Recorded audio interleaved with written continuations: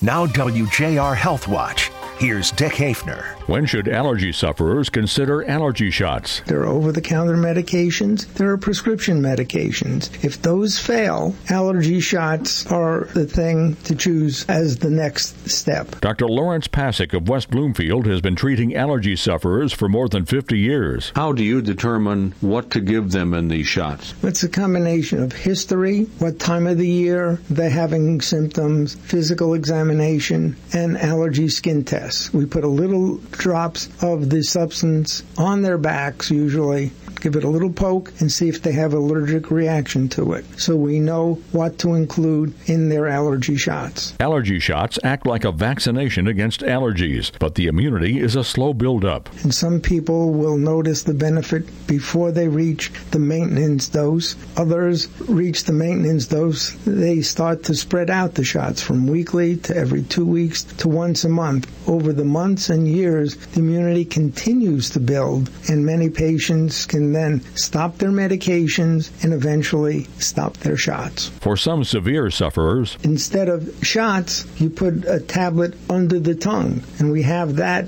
to treat allergies for house dust, grass pollen, and ragweed pollen. But Dr. Pasik says nothing is yet as effective for severe allergies as the immunotherapy shots. I'm Dick Haefner for WJR HealthWatch.